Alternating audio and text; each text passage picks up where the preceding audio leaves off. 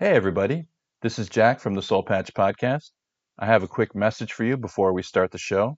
If you're living and working in South Korea, or you just have a Korea related experience that you would like to share, please come on the show and be our guest. We'd love to have you. You can contact us at podcast@thesoulpatch.com. That's podcast@thesoulpatch.com. Send us an email. We'll have you on the show. It'll be a blast. Now it's time for the show. Welcome to the Soul Patch Podcast, the podcast where three American expats explore different topics related to living and working in South Korea. With a combined 45 years of living experience in Asia, there are plenty of stories to tell. So, pop in your headphones and make yourself comfortable. It's time for the Soul Patch Podcast. My tainted perception distorts, my true meaning is blurred. I am lost to the echoes. Hey everyone, welcome to the Patch. We're here with teacher Sean. Sean is a university teacher here in South Korea, but he's also a man who wears many hats. He's an urban farmer and a avid biker.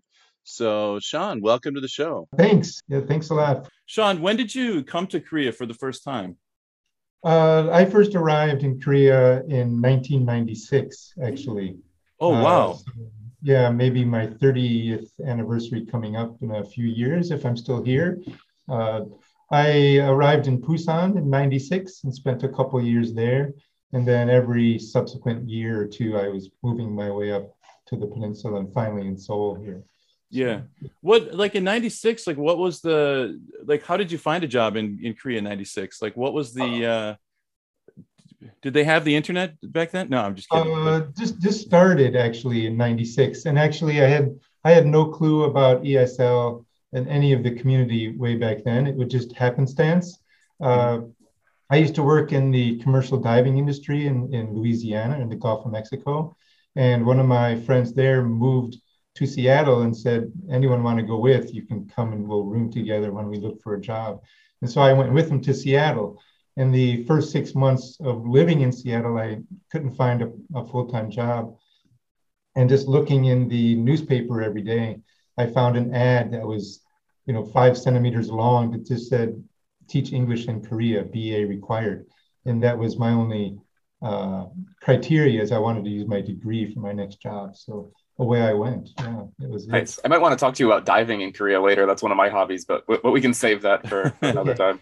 I thought you were from Chicago. Is that right, Sean? Are you from? That's true. Okay. Yeah, I grew up nearby Chicago, about an hour away, and went to the university in Illinois there. But just doing different work. In high school, my family mostly landscaped, and I think that's where my connection to a little bit of nature. We're hunters and landscapers. Mm-hmm. And from there, just moving to different, interesting things as a young man and finding myself in Louisiana. Yeah. Yeah. And for those that, I don't know if I mentioned this before, but Sean and I we know each other. We were classmates in graduate school. And I know that you're, I guess the right word is, like a well-traveled person, because you just talking about in the United States, you were in Louisiana, you went to Seattle. You also spent some time in the Peace Corps, if I'm not mistaken. That's true. So my first 2 years in Busan, and then I worked in Cheongju the next year. And then I also served, or actually taught in Gyeongju University in Gyeongju, the ancient capital here. And it was then that I applied for Peace Corps and was offered a time in Uzbekistan. I was invited to go serve in Uzbekistan, but that was halfway through my contract in Gyeongju University. And I told the Peace Corps I couldn't go at this time. And so they sent me another invitation to the Republic of Georgia. And that's where I ended up teaching. Oh, interesting. How long were you there? The Peace Corps service is about 2 years. So I was there from 2001 to 2003. And just teaching in a public school system there and also helping out at the university. So, what were you teaching? Generally, it was ESL. So different from the Korean situation, Georgia, well, especially the Peace Corps, they wanted us to have a counterpart.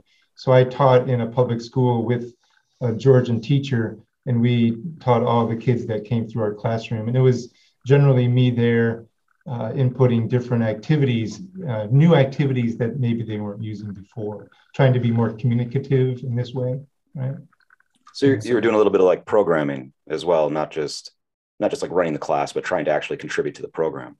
Right. So yeah, and it was fortunate for me and many of my other Peace Corps fellows, we had good counterparts that said, okay, how do we want to improve, but we don't know the latest research. So just help us out with building a better curriculum and a better program.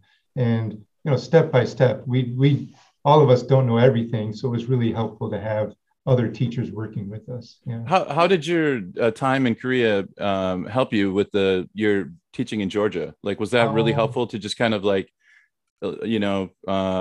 figure things out? You just kind of, get some experience in the field finally. Yeah. Yeah. Again, fortunate to have a decent Hagwon director. That's where I worked in Busan in a Hagwon. And my director, pretty much invisible, but at least he had some criteria for us to teach. And so we, as a sort of a new teacher in ESL, I was really grasping at straws of, how do I do this? How do I? And they helped me with that, like present, practice, and production kind of stuff. And then from there, just helping me understand what's expected between teachers and students, and just getting the whole grasp of classroom manners and things. And then I actually went to a CELTA program that helped me. So I did a CELTA certificate in San Francisco before moving on into the Peace Corps. So, yeah. This is just a tiny little bit of diversion, but how different was it back in '96 to now? Like as far as like students are concerned, and the kind of I don't know, like what was the kind of teaching philosophy that was kind of prominent back then? I think it was more not as much rote in Korea, not rote memorization so much. When I think back at that time, they wanted the students to go through some of the scripts and memorize them, but that wasn't the entire idea in the classroom. This thing of, actually I misstated earlier, but I guess it's present, we present them with some ideas and then have them practice in rote, repeating after me kind of stuff. Mm-hmm. And then letting them go to produce by themselves. So present, practice, and production kind of method. That was, as far as I knew, that was quite big back then. And just teaching wise, that was something that I don't do so much anymore, especially at the university level. These days it's more communicative approach. Right. And it's content based. Read this newspaper and summarize it, and we're going to talk about vocabulary and ideas there. Yeah, I think in a shorter timeline, I think the three of us, I know from working together, especially with Kevin, we work on the same campus and share the same office. I think we went through a similar arc in a more recent time period. I think even just like 13 years ago, we also were kind of in the former like structure and then move towards production. Do you think the reason for that is due to an evolution in the like general teaching philosophy, your teaching philosophy, or do you think it's reflective of the skill of the students? Like we often wonder about, hey, is it just me, or are the students actually getting better at speaking English? Is it happening? Yeah, somewhere. Yeah, how are they doing that? Every year we get new students at the university here, and they are more incredible than the previous year's students. Okay, it's not just me then. Yeah, so, and I wonder, I think it is the training that Korean teachers have. They go through, if they're going to be teachers, they have good training, and then English teachers have more training to deal with the foreigners they may counterpart with here in Korea, or just good education, I think, has developed more in A lot of Korea. different programs. I mean, that was actually my job before I worked at our current uni. Is I was working at a different uni. I was teaching teachers how to teach English, basically. Right. Okay. Yeah. So the English teachers, the elementary, middle, high school English teachers, Korean English teachers would go back. They take a year off of their normal work and basically get more training on how to be a proper English teacher, not just doing the memorization stuff. So it Yes, seems like those are becoming more common. I did a 1 year in an elementary school out in Anyang, and the teachers there, we had a small workshop with our counterpart teachers. Again, in elementary school here, they used to have counterparts. I don't know if they still do, but we had a small workshop. And then, if I remember correctly, they thanked the foreigners and said, "Thanks, you're finished for this workshop." But the Korean teachers stayed longer and were doing more development work in teaching ESL. So yeah, a lot of emphasis there. Yeah. So like in 96, it sounds like, I think this is intuitive, like for a lot of new teachers too, is like the I say, you say approach, right? It just seems like that. It seems like that's the way it should be done. It's just kind of like, okay, everyone copy me. I'll say it. And then you say the sentence. And I think, we have a much communicative approach is a much more sophisticated, I think, it's also really hard to get an English teaching job in Korea for Koreans these days. Actually, I was just talking to a student last week, 2 weeks ago, very recently, who was telling me that they are going to be graduating soon. And so they're preparing for all of the tests and things that they need to do in order to get their certificate to be an English teacher. And what they were telling me about is serious. I mean, there's like a hardcore written test, just to make sure that they've got the English ability. But they've got to do like a whole English teaching, practice, and they've got to have gone through all of these different other things for different certificates and whatnot. So for Koreans to now have that English teaching job is, I'm sure, much more difficult than it was in the past. There's a lot more that they have to work for. It's being a teacher here is a government job, right? So they have to be certified. Right. They have to go through that test. Yeah. So I've heard that it's quite a notorious test. I have some Korean friends that are now teachers, and they say it's standard procedure to at least fail once in that teacher's exam, and they study it a year and take it again. Yeah, it's not uncommon for like someone in their 30s to like pass it for the first time. It's like, I finally passed it. Now I can start my career, and they've been in limbo for 4 or 5 years or whatever. Something Sean, I actually also learned about that is that they do different tests for different regions of Korea. So if you want to test to be a teacher in Seoul versus Gyeonggi versus Jeju, there's a slightly different test because there's different standards. And so they have to match those. Yeah. Can we pivot a little bit? Like, I mean, I love that this conversation. I know it's also important for a lot of listeners and stuff. But I mean, I'm looking at you and I'm thinking like my timeline is really similar to yours in some funny ways. Like in the time when you were doing the Peace Corps, I did AmeriCorps. Then I did graduate school before I came back when I came to Korea in 2007, but it's kind of like when you re-arrived. Like I lived in Busan first also. Okay. And Chicago. I went to Loyola. We're all like from the Midwest, me, Jack. Right. So me, I'm away. Well, Southwest. Not Kev. Yeah, Kevin's the West. Yeah. So I guess in my mind, I'm starting to like kind of imprint my own memories onto your story, and I'm starting to think, all right, all this time living abroad, like, okay, we've talked a bit about like the career development and stuff, but what about lifestyle? It's such a radical thing to move to the other hemisphere and spend like the majority of our adult lives now being out here. So I jumped into this conversation. I was a little like late. I heard something about like you were talking about sustainable farming or something. What was I missing there? Yeah. Something that's just a hobby that's caught my attention and it takes up quite a lot of my time is, sustainable farming is still a good term, but these days, and I think the better way to describe that is regenerative agriculture. So, and doesn't have to be a huge farm. We can use regenerative practices for small gardens. And it's just the idea behind soil health and therefore food health. That's what So you manage like your own, it's like rooftop gardens, or what is the? Yeah, in my present apartment on campus here, we have a veranda, and it doesn't look like much. Uh, Good that we're not showing pictures because it's not really much at all, but it's just me thinking of, learning all of these things that I post that Jack saw before. It's just me applying them to a small veranda garden and a multitude of big and small, ceramic pots and things like that. So how did you get into this? I think one of the things that I thought was really interesting coming from Chicago. I had never traveled before I came here, so it was like just smash, and I'm in a new culture. I looked out at all the rooftops and I see so many kimchi pots. Everybody's growing something here, and you're in this urban environment, very urban, dense environment. And it was very impressive to me. I mean, I live in a house now with a little courtyard, but the grandma who lives downstairs, I mean, she's got probably like half of her food's being grown right here in front of my house. It's wild.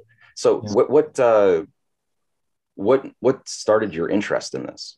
I think it was just trying to grow some tomatoes and peppers, and I wasn't really getting anything. I might have grown 5 mini tomatoes, right, cherry tomatoes in a season, in one bell pepper. So Salad. it was good. I was doing something okay, but what is everyone else doing? And I saw the same thing. So many rooftops, and my friend over in another part of the city, she was growing all this kind of pumpkins on her roof. And how are you doing that? And so other people started pointing me in that direction of, well, just watch this video, or just think of the soil. What are you doing with your soil? And that led me down a good rabbit hole, I guess. One of the reasons that I wanted to have Sean on our show was because in my Facebook feed, his posts are so interesting and they keep popping up, and I keep clicking on them. So Facebook is like, well, you want more of this? I'll give you more, Sean. So I just keep getting a lot of stuff. And I saw you, in one post, you're like making your own granola, like you're making your own peanut butter, and Yeah. it's all organic. And I'm like, God, I wish I could be like Sean. I'm so lazy. I'm like, Costco, Jiffy, 2 for, 1+1. It's terrible. It's got hydrogenated, cooking oil in it. I'll be on Lipitor for the rest of my life, with the way I eat. But like when like what Ryan said, like when did you start thinking about like becoming health conscious? You always seemed kind of health conscious to me since I've known you, and I've known you for probably more than 10 years. So I think that's the other half of that. You mentioned, going to the store and relying on what's available in the store to, cook dinner or make your breakfast and lunch. The idea was I didn't want to buy things in plastic anymore. So gardening, of course, is one way that we can grow stuff that doesn't have plastic around it. And so and it's funny, you talk about my granola and my peanut butter. So I would go to the market, and I bring my own plastic bags. Then I just keep reusing the plastic bags I have. But I go to the farmer's market or open air market over here near Cheongyangni station, and it's just good. I can buy all my fruits and vegetables there, and my peanuts and walnuts and sunflower seeds that are ready to eat, and all this, they're all shelled. And so from there, I thought, well, this is a good start. How can I continue to not use plastic? And it's a hard principle to live by. Oh my God. My I burned through plastic bags like crazy. Yeah. Oh geez. And when I go to the market, they are so quick when I ask for, I'll have 1 kilo of this or these apples. They are so quick to pull the plastic bag off their rack and bag it up. And I have to always, and they know me even. They probably recognize me. Here's this guy on his bike. Oh, it's the no plastic guy. Okay. Yeah, he comes again. Yeah. And I have to say, I have to hold my bag up in front of them and say, I'll take these apples and I'll put them in here, right? And of course, I'm speaking Korean as best as I can. And I'm catching them earlier these days with, here's my plastic bag, I'm going to put these in here, and they're cool with it. And it's interesting, some even say, wow, you're such a good person or good boy. Some people say it, right? So funny. Yeah, but that's part of the whole thing of me just starting to grow stuff, and then it led into, well, why does my soil look so sandy? It looks more like dirt and not really soil. So what can I do with that? Trying to compost. Korea has a great system of collecting food garbage, and I really don't know where that goes, but I save some banana peels and I cook my own eggshells, for example, so I can crush them and add them to my soil. But this kind of thing just keeps me thinking, what else could we all do? And then leading into things that Jack has seen on Facebook. Well, I like the conversation, so maybe I can get my nieces and nephews to think about, if not act yet. But yeah. Mm-hmm. Have you joined any groups or anything? Or is this a I'm sure there are communities of people. There's a community here in Korea that probably are also thinking like you. Even Kevin's wife, I know you guys are careful about plastic. We're great. Like actually, we often they put the apples in the bag, and we often just tell them like, no, we're okay, and they'll take it out again and put it into our shopping bag. I always carry a shopping bag with me wherever I go. I'd say it's probably a catching idea. I mean, like, yeah, we never use plastic. I'm thinking of like my friends, even if you're walking in, even if you're going to pick up quite a few things, like, I mean, people just stick it in their pockets now. Like it's pretty common. I just got back from a bike trip. We biked down to Yeoju and back. And so, you're grabbing a lot of stuff. It's pretty, and you're on the bike. It's pretty common. You grab a kimbap or whatever, they reach for the plastic. And you don't really have a lot of pockets on you because you're biking, but your bike does, but your bike is over there. Mm-hmm. So you end up doing like this thing, like you're cradling everything in your arms, and like the person stacks it on you as you walk away. But I mean, what's the big deal? You get to your bike and then you just kind of, dump it on the bike. Right. And it works. Yeah. I wonder, going back, you were talking about like communities for these. I wonder what kind of, because there definitely are farming communities. I mean, I know that our university, like there's a student club for farming, for example. Like the students will get in and they manage their own little plot. I'm not sure. I know it's in the city, or I believe it's in the city. So there is like those kind of things for some students to get involved in. But at the same time, like you were talking about earlier, you go up to your roof and just look around and everyone is doing their own little thing. And so I think it's an interesting thing in Korea where we've got, farming communities where people want to learn, but then at the same time, there's just a bunch of people just doing it solo as well here for rooftop farming and things like that.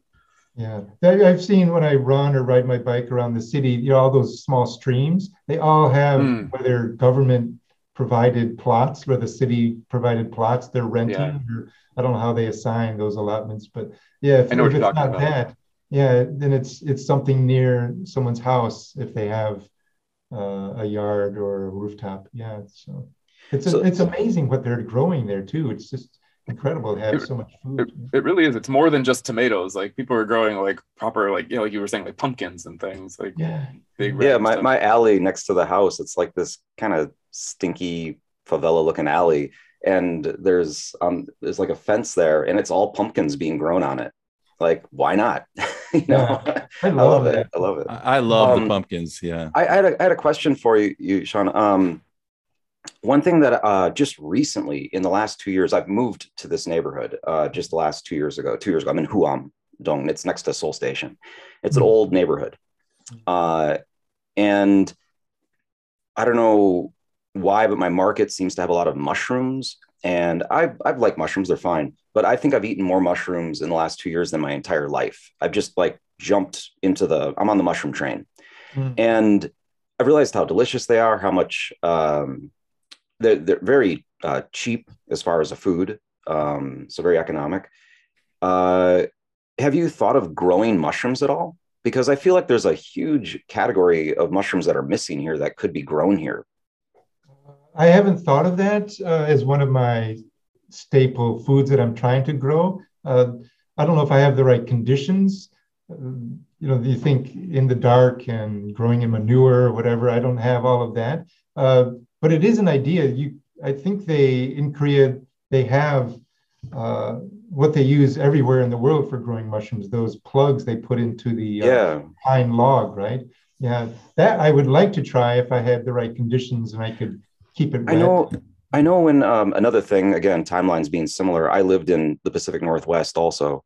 And when I was there was a company, I'm sure they're still around, but they would sell mushroom kits. I remember I bought a bunch, it's like around the millennium, and I mailed them to my family in Wisconsin.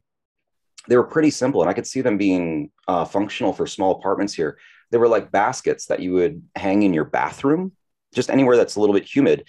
And as long as you showered every day, or if you just want to mist it, I bought it as kind of like a novelty thing for my family. I was like, I'm mailing you mushrooms.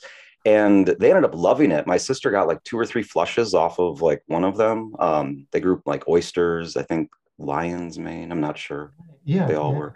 But I don't see anybody producing that kind of stuff here. So people like you that are excited about, doing this kind of stuff, I want to just throw it your way, like, because I would like to buy mushrooms. Yeah. Now you've got me thinking. If I could, I in my apartment here, I have 2 bathrooms. One's en suite for my master bedroom, right, and another one half bathroom. So I have 2 places I could potentially keep sort of wet and from the shower and mist them and close the doors and keep them in. Nice. I've seeded the idea. I'm gonna get it's going to grow now. It's got me thinking. I usually think. So another impetus of why I'm doing, why do I post all this stuff about regenerative farming is, as Earth stays the same size, but there are more people and we're living in these smaller places, how can we grow enough food?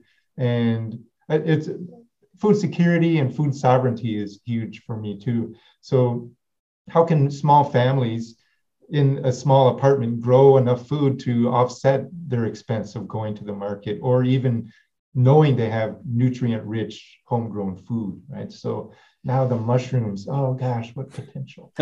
This salad is getting even better every minute here. Sean, what are you growing? Oh, sorry, Ryan. What are you growing on your veranda right now? Like, what is your you said you started with like a kind of sad 3 cherry tomatoes and in a kind of Charlie Brown Christmas tree situation there. What do you got now, like as far as vegetables? So actually we call them volunteer plants, some seeds that I had in my soil somehow from composting.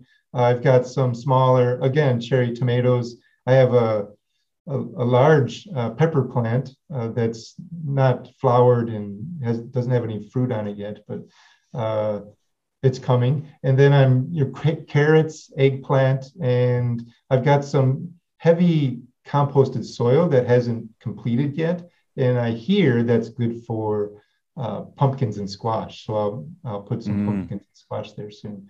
Don't take my word for it. I'm not a soil scientist, everyone. Just just trying things on my veranda. Yeah. So that's good. Yeah, you mentioned also, while it's on my mind, you asked about groups that I'm part of here.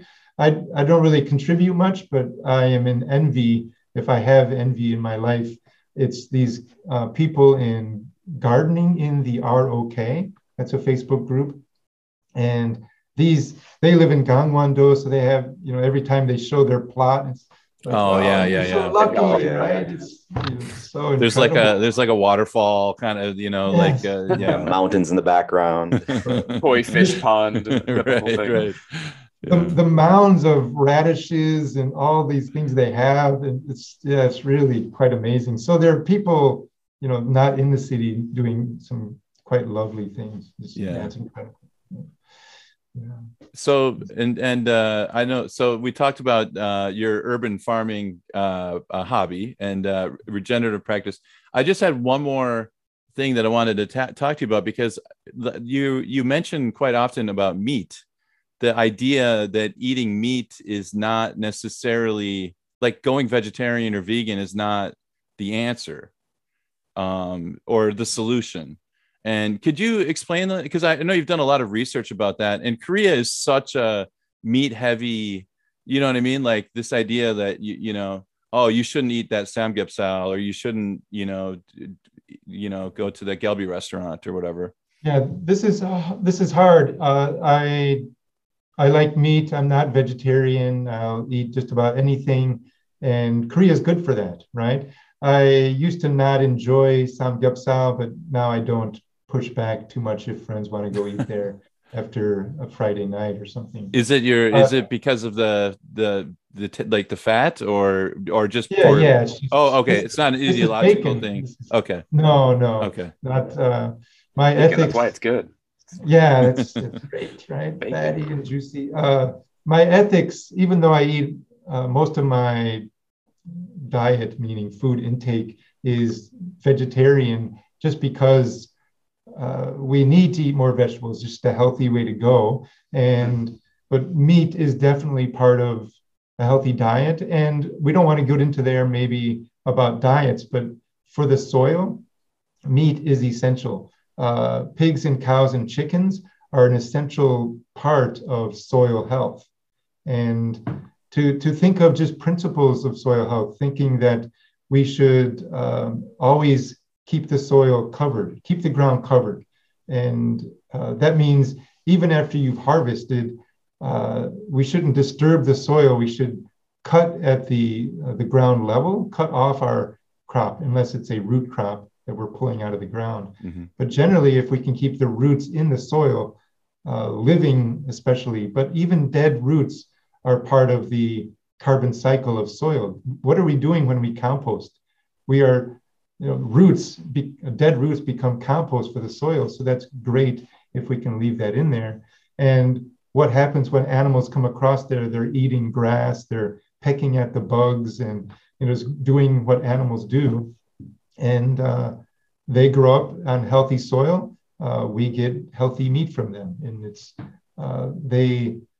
doing regenerative agriculture or following these practices of integrating animals and keeping them rotating around a certain area. If you have a big enough farm to do that rotation, these animals will live a happy life in no 1 second maybe of, I'd hate to say it, pain and right. after. But what you're describing is much. Sorry. Have you been able to find much like organic or sustainably farmed meat here in Korea? I don't look for it. I usually would maybe pick up Yugi-non organic eggs. I'm big on eggs. Yeah, we've seen those a lot. Those are somewhat common, at least. Yeah, and I pay the extra just to see if they really look different than the other eggs I usually buy, right? And for the most part, yeah, they look a little bit better and stronger. But the yolks are often a different color as well. Right, yeah, they don't run across the pan so much, right? It's just a good... Yeah, we often get the same eggs. I know.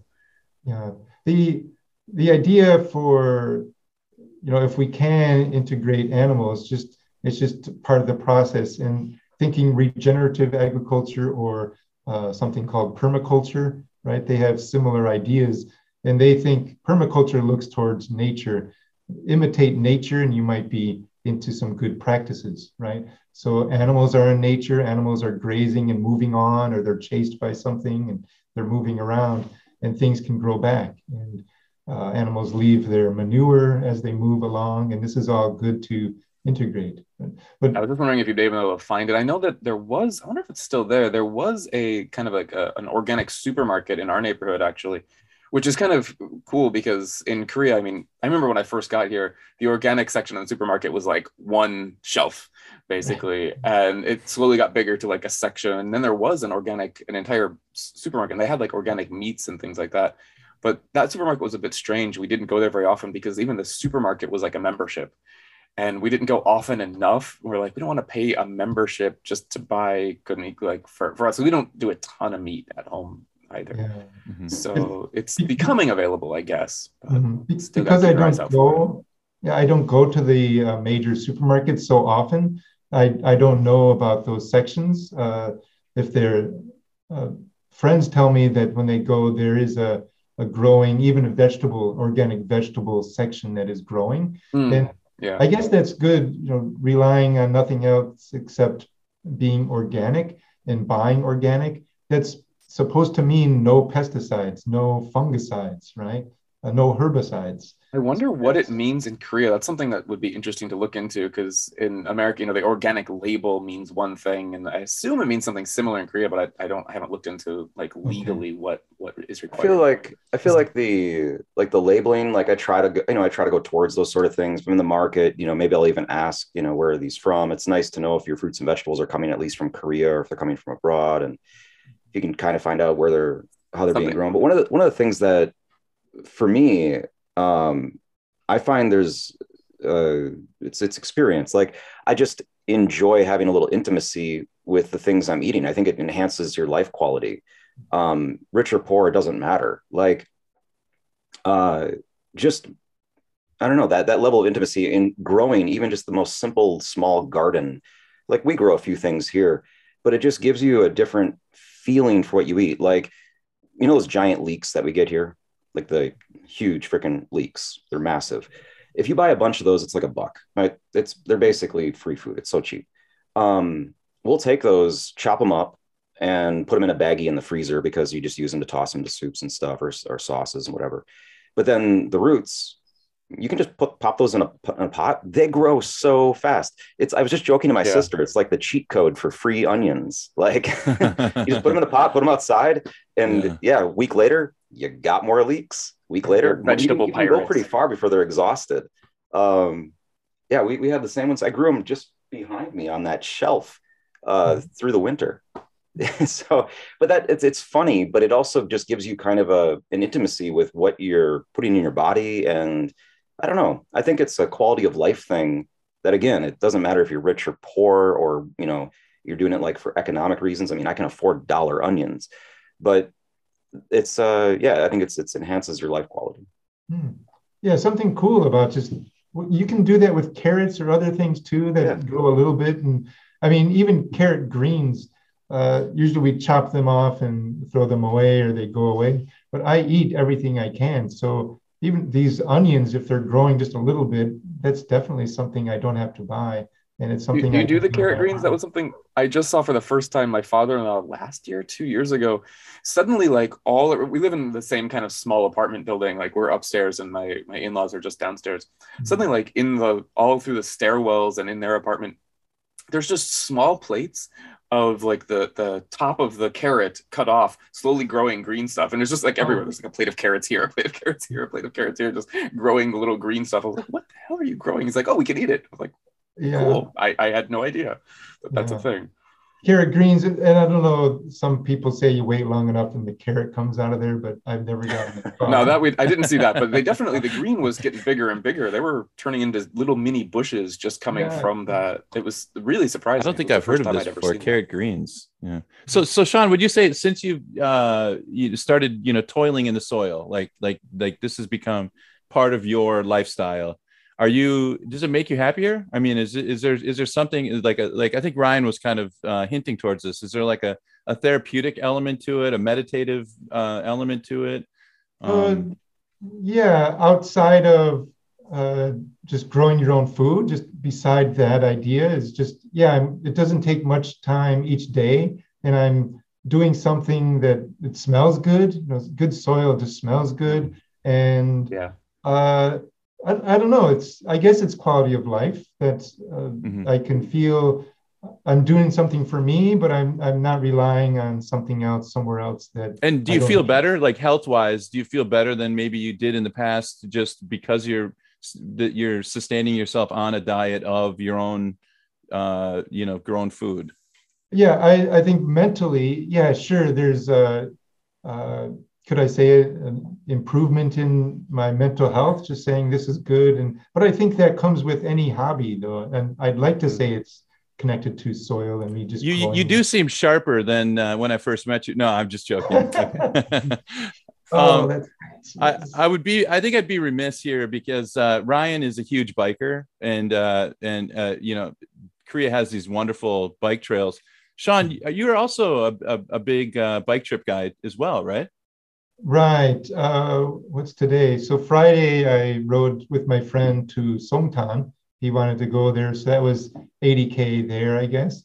And just yesterday morning, I rode back and another 80K. And the wind was blowing in my face, both directions, right? Was this for me? This was like my first big ride of the season, and I've been trying to run like through the winter and stuff, but I've been off my bike for distance travel until this trip I just took Thursday, Friday. So was this your first out, or are you like more consistent?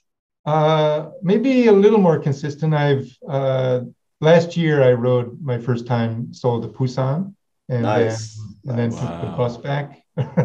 Slept on the bus on the back way. But yeah, you said you went to Yeoju, just over here, right? Yeah. Right. Yeah. So my friends and I will go to Yeoju once and come back. We'll spend a night there and come back. Or we've gone to Chuncheon to grab some dak-galbi and just come back. And it's great. The Korea's bike paths. I think my family and friends are either tired of listening to me about how awesome the bike paths are, or they're like telling their town hall that we need more bike paths in America. So, yeah. I lived here for years. I had no idea. I had a coworker friend. He just kept pushing me. He said, you gotta get on the bike paths. And I sold my bike when I left Chicago, and I didn't buy one when I came here. I just didn't care about biking at all. I used it for community in Chicago, and I didn't need it here. And he's a biker, and he liked to do bike trips. And he's like, you got to try it. Finally, I couldn't take it anymore. So I went to the bike store. I bought a $100 bicycle, and I was blown away. I had no idea how nice the trails are, how easy they are. I'm going to start talking. I got to shut up. Yeah, no, it's great. I'm right there with you, because when my friends and I ride, they engineer the bike paths just like a main highway here, main expressway. When the asphalt meets a bridge, it's just a smooth transition. It's just incredible. And then you get to ride around the country and see what different people are doing. So yeah, it's great. Yeah. Do you have now you're also a hiker as well. If you had to choose, like Sophie's choice here, biking or hiking, which I know it's a tough one. I would probably choose hiking. It's less equipment, and more people might be able to enjoy. It's being out there, and biking. I ride up next to my partner and say a few things, but we can't ride side by side the whole time. But hiking, you can sort of do that and make your own pace up the mountain. Yeah, so probably have to lean towards hiking. And Korea, anywhere you go, it's going to be a mountain or hill somewhere. Yeah, that's something we've mentioned as well. Like how, biking is super easy, but in Korea, like even in the city here, you can just hop on the subway and within, probably 30 minutes or maximum an hour, you're next to some epic mountain where you get off the subway and just start hiking. Yeah, and some of my friends, we've done both. One of the guys is more robust than I am. He's a little bit younger and healthier. And he says, today or tomorrow, let's go. We're going to bike to that mountain, hike, and then come, bike home. And we go for it. Let's do it. But, it's tough. Nice. Yeah. There you go. So, there is more to Korea than just, hanging out downtown or, Hongdae, Itaewon, that kind of thing. We love to hear the other perspective, and I think you kind of epitomize that in a way where you've now are you if we project ourselves into the future a little bit here as we wrap up the podcast, do you plan to stay here? Is Korea your kind of forever home? Is this your your place? That's tough. It's I've tried to integrate myself as much as I can. I'm not married, so there's not that family connection here kind of feeling. But I try not to just be the person filling a bar stool. I want to be out. And so definitely it feels like my home. The other side of that is I always, every 3 years, as I re-sign a contract, I think I need to go home, but how do I get home and make that transition back to the States? Right. Because I want for the really only major reason is one, family, and another just to go outside and dig a hole if I want to. But here I can't do that, right? I don't have that right because I don't own that soil or that park outside. So that's something I weigh every time, every other year. So I think, can I go home and still maintain my safety and security and do the things I want? But yeah, Korea is wonderful. I came back because of how safe and good it is to live here. So yeah, it's that's great. I think we probably all feel the same way, and except for digging the hole thing. I'm okay without digging the hole, but okay. Yeah. But, I dig some holes. That sounds good. That's just but an I appreciate example of setting up a swing set. You can do what you want if you have your plot back home somewhere, and that's just a basic example. You can have that awesome allotment with the little waterfall and the koi pond, and yeah.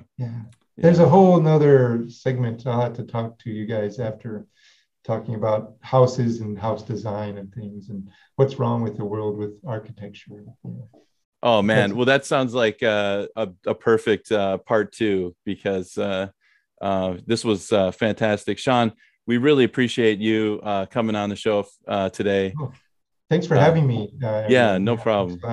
We just started talking about so many topics as well. There's a lot more we could get into, but yeah, I know. I just feel like we scratched the surface of a few things, but there's always another chance, another bite at the apple. So nice. I'm just going to say goodbye to our listeners here. Everybody, you guys know where to find us. You can go to our website, thesoulpatch.com. It's a one-stop shop for streaming the episodes. You can download it on Apple, Stitcher, Spotify. If you could do us a huge favor and leave us a review in Apple Podcasts, that will really help us out. You can go to our YouTube channel and you can listen to the show there. And if you have it in your hearts to smash that Patreon button, you can buy us a cup of coffee, and that money will go towards producing the show so that we can bring a new episode to you every week. So with that, we'll say goodbye. Sean, thanks again. And we'll see you next week on the patch. Thanks, everybody. Bye-bye. Have a great day. I'd like to pay a couple respects to the people that made me what I am today. Nothing here. It's all my love. It's all my love. The quiet man. It's all my love. It's all my love. Dopamine. Jim. It's all my love. It's all my love. It's all my love. The brain. It's all my love. It's all my love. Hey Bobby, let the bass go.